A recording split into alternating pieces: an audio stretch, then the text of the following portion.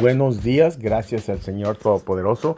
Espero que tu fin de semana ha sido bueno y que esta semana va a ser una semana para ti. Cuando uno sabe quién es en Cristo, identificarse con Él. Dice que Él nos identificó como sus propios.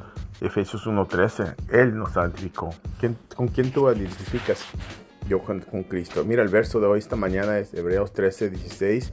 Entonces no te olvides hacer bueno y compartir con esos que tienen necesidad.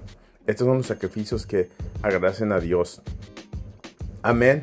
Ten un día bueno, un día tremendo, un día gracias y comparte las cosas de Dios con toda la gente. Y no te olvides que tú eres la luz donde estás, la luz de Cristo.